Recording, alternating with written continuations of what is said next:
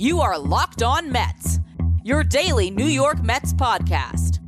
Part of the Locked On Podcast Network, your team every day.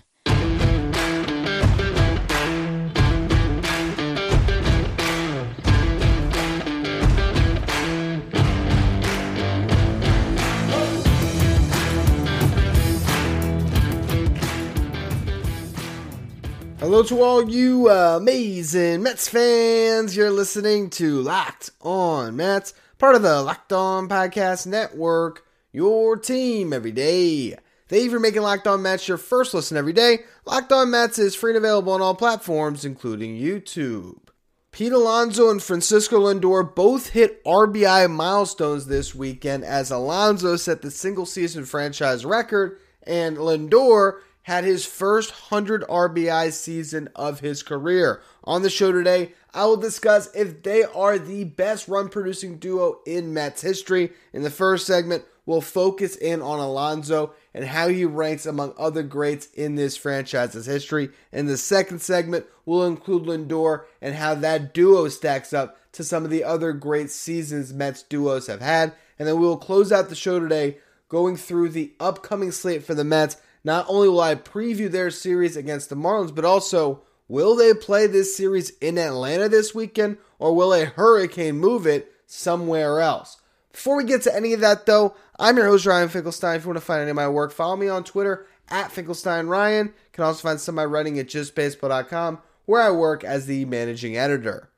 Now, in franchise history, before Pete Alonso made his debut, there were only 14 players who ever put up a 100 RBI season for the New York Mets. Alonso was number 15 in his rookie season when he drove in 120 runs. You break this down to that category. Mets who have driven in 120 runs in a season. You got Robin Ventura, first to do it in 1999, along with Mike Piazza that same season. We'll be discussing that duo a little bit later in the show. You got David Wright, 124, a franchise record, tied Piazza in 2008, Alonso with the 120 in 2019, and then again now at the 128. So one of, what is that? 4 players in franchise history, and the only one to do that multiple times. This is a player in franchise history that you're watching the beginning of his prime, who could own every single record imaginable. Now, we said that once with David Wright. We have no idea what can happen throughout Pete Alonso's career. We don't know if Alonso will be a Met forever, but based on his character, based on how much it appears like he loves New York, there's no reason to think that the Mets aren't going to do right by Pete, give him a contract extension, whether that's this offseason or in a future one, to keep him in the blue and orange, and let him add to the record books because, I mean, he's already, in my opinion, top 5 greatest run producers this franchise has ever seen. It's Wright, it's Piazza, it's Strawberry, and you can make a strong case that Alonso is already on that Mount Rushmore at 4th. I mean, you want to talk about Gary Carter, you want to talk about Keith Hernandez, you want to talk about Carlos Delgado or Carlos Beltran. Here's the numbers of guys who have put up multiple 100 RBI seasons in a Mets uniform. David Wright, best, 5 100 RBI seasons, 5 out of a 6-year span there, 2005 through 2010. Carlos Beltran had 3, 2008 through 2006 through 2008, 116 RBIs in 2006, then a couple of 112 RBI seasons. You got Darryl Strawberry, 3 years, 87, 88, and 90. And then you have a list that includes Pete Alonso of multiple 100 RBI seasons. It's Delgado, it's Gary Carter, it's Mike Piazza, and it's Howard Johnson. That's the list along with Pete Alonso now. So one more, he'll join that club of Beltran and Strawberry, another 100 RBI season. He'll be behind just David Wright. 3 more, he'll be even with David Wright. Now you look at just RBI leaders in franchise history. David Wright, 970. Darryl Strawberry, 733. Mike Piazza, 655. Again, I just mentioned, kind of your Mount Rushmore. Those are the guys, and Alonso is currently at 377. If he were to have 3 more 100 RBI seasons, he would end up third behind Strawberry. If he has 120 RBI seasons in those 3 years, which is a realistic possibility with the way this guy has driven in runs, you're looking at him only trailing David Wright in 3 years. That is realistic with the way that Alonso drives the baseball and the teams he's going to be playing on over the next 3 years. Now, last week, Pete Alonso, to break the record, had 4 home runs and 13 RBIs. He is the co-player of the week in the National League with Albert Pujols, who just hit his 700th home run. Alonso is on this type of a run where you look at the beginning of his career, and it's comparable to the beginning of a career of a Pujols when it comes to RBIs and home runs. Now, Pujols ended up, obviously, started his career at a younger age and had a longer prime, and he's not going to hit 700 home runs. But Pete Alonso could hit 500, and he's going to be the guy that will chase down Strawberry for the all-time home run list, and I think we'll chase down David Wright. In my opinion, Pete Alonso could be and probably should be the first Met to ever have 400 home runs in their career in a Mets uniform. He'll be the first to have 500 if he can get that far, and I strongly believe he'll be the first Met to ever have 1,000 RBIs in a Mets uniform. And he's just getting started. And you want to look at what Pete Alonso has done this season. You look at the stats, and he's a 270 hitter right now. That's a career best.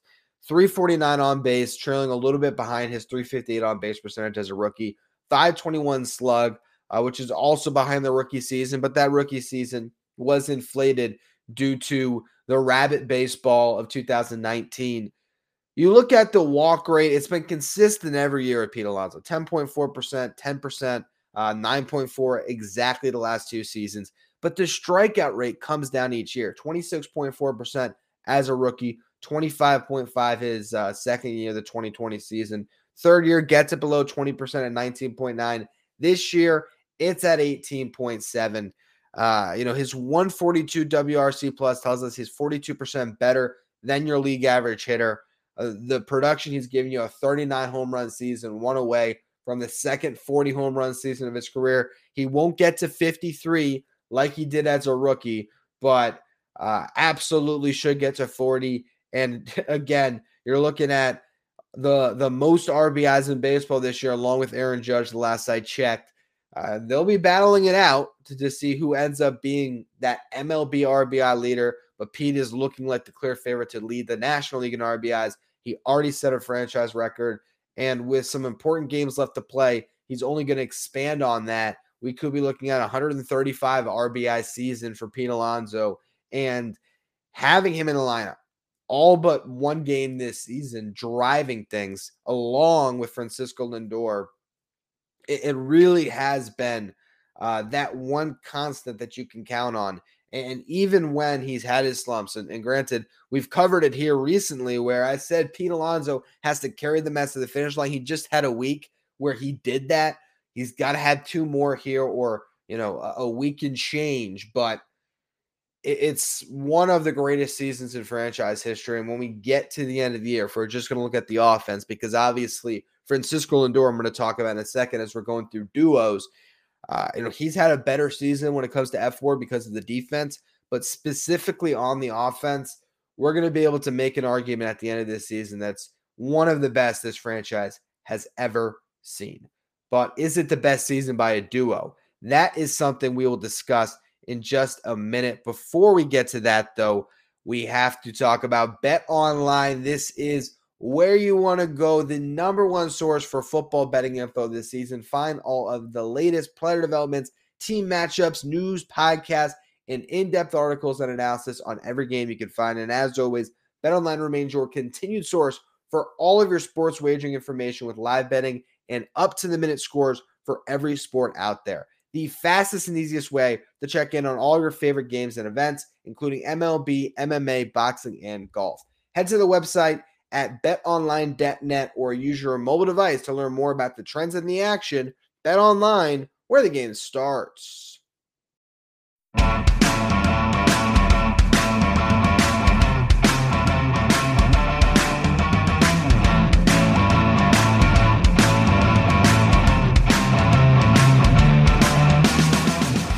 So I wanted to go through the best seasons a duo has had when it comes to producing runs in Mets history. And the first one to look at is 1999. And if you want to just go strictly duos, might be the best ever. And at least with the numbers they put up combined, probably is. You had Mike Piazza, who had set the franchise record, 124 RBIs, a 303 hitter that year, 361 on base, 575 slugging, 936 OPS.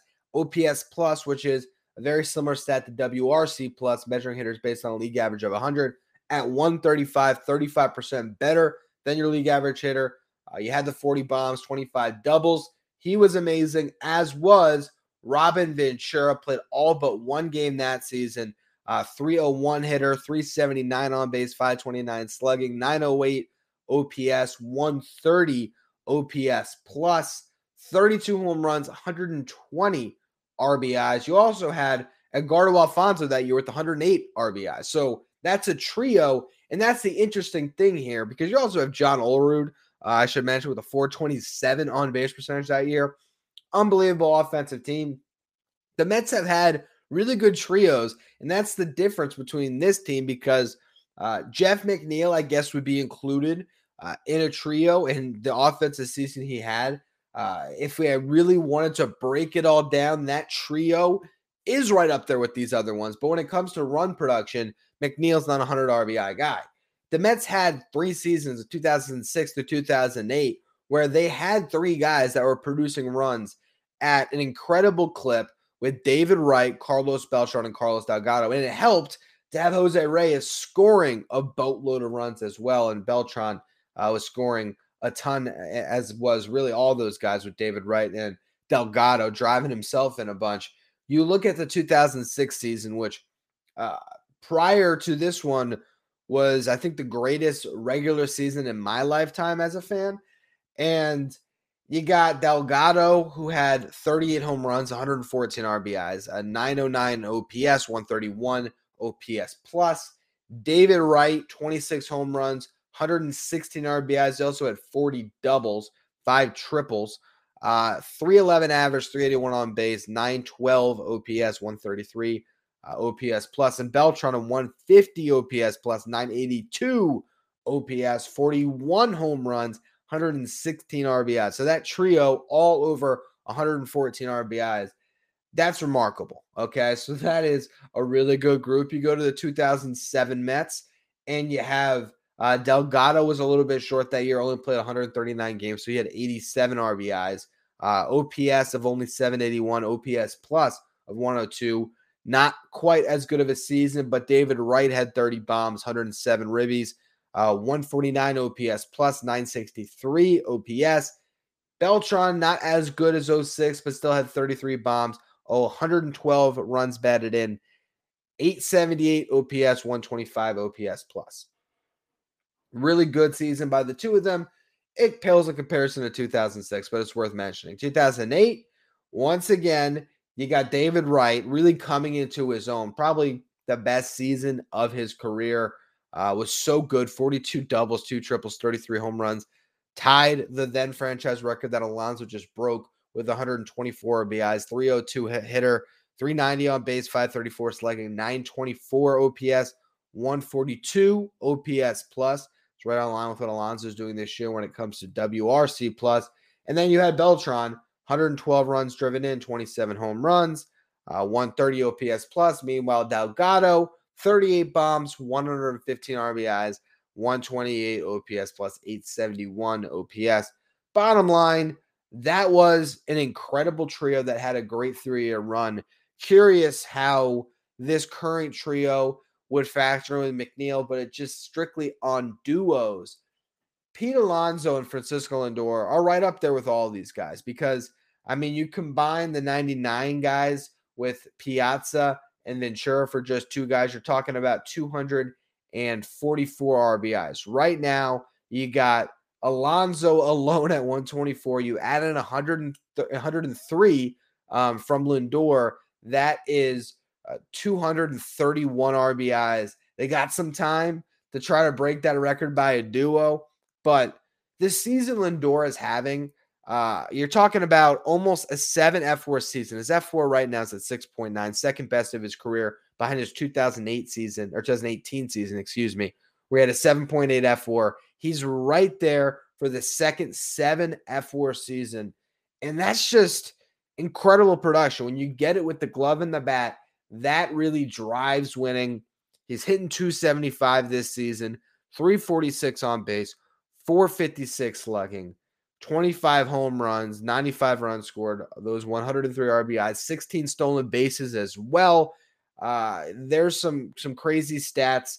Matthew Brownstein has been tweeting out how it's basically him, Hank Wells and Hank Aaron. I don't have them directly in front of me, but the combination of triples, stolen bases, runs scored, RBIs, home runs from a shortstop, it just hasn't happened much in not in franchise. That's MLB history. It's a remarkable year. I saw another stat where his season based on F4 is worth over $50 million, according to Fangraphs.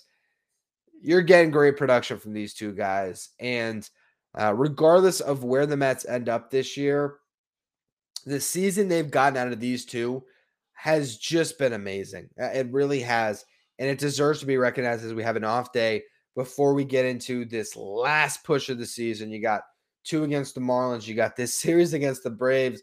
Then you get the last one against the Nationals. It's crazy. We have boiled everything down to 8 games to decide your season if you're going to be NL East champs or if you're going to go in as a wild card team. But whatever happens from here, these two have gotten the Mets to this point. They have been the best players on this team, along with the Jeff McNeil when it comes to the everyday guys. And it's just been a joy to watch.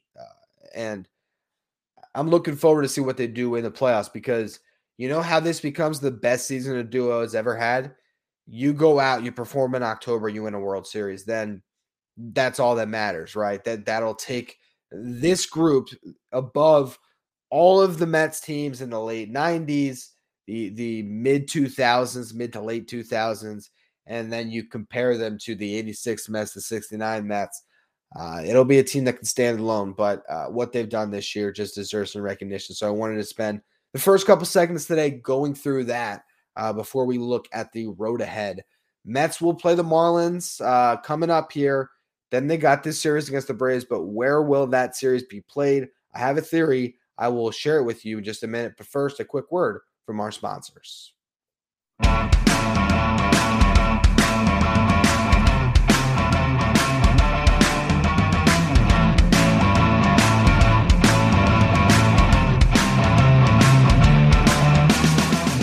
The New York Mets have a 2-game series against the Miami Marlins at home. Big time series. You got to sweep it, really. You have to go into the series against the Braves in the best shape possible. The Braves have a game in hand as I record this. They haven't played yet. So as you're listening or watching, the division lead will either be 2 games or 1 game. And then they're lined up for the rest of the year. There'll be the 2 more games they play against the Marlins. Meanwhile, the Braves will be concluding the final 2 games of their 3 games current series against the Nationals. They play each other. Then they each have a 3-game series against the team that the other one had just played. So for the Mets, it'll be 3 against the Nationals. For the Braves, it'll be 3 against the Marlins. Now, the pitching matchups for the next 2 days, Pablo Lopez, Carlos Carrasco. The Mets have handled Lopez this year. Jesus Luzardo versus Taijuan Walker. Lefty opportunity there for Mark Vientos, potentially. Get back in the lineup, see what he can do.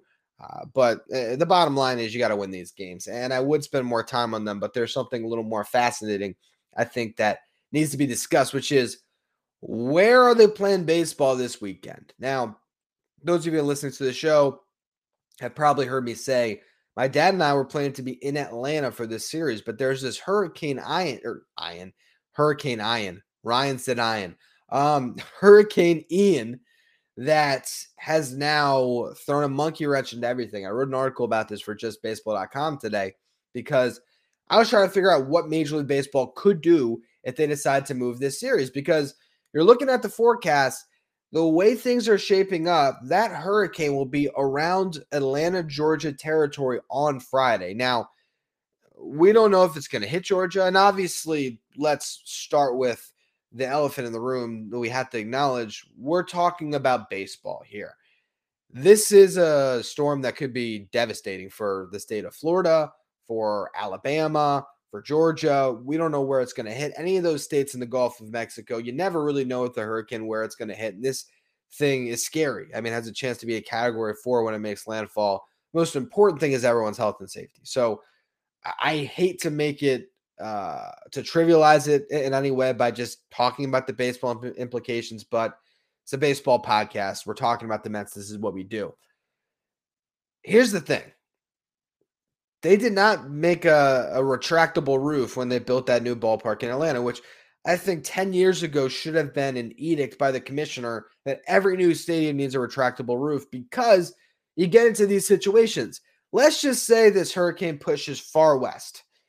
There's still going to be a ton of rain this weekend in Atlanta, to the point where I'd be shocked if they play a game on Friday. Now, if it moves far enough west, if the forecast seems like it'll allow it, you can maybe widen your sort of start time to whenever you can get a game in on Saturday. If you can play one on Saturday, you can play a doubleheader on Sunday. The Braves can keep their home field advantage, which they're obviously going to push for, and you can play as is.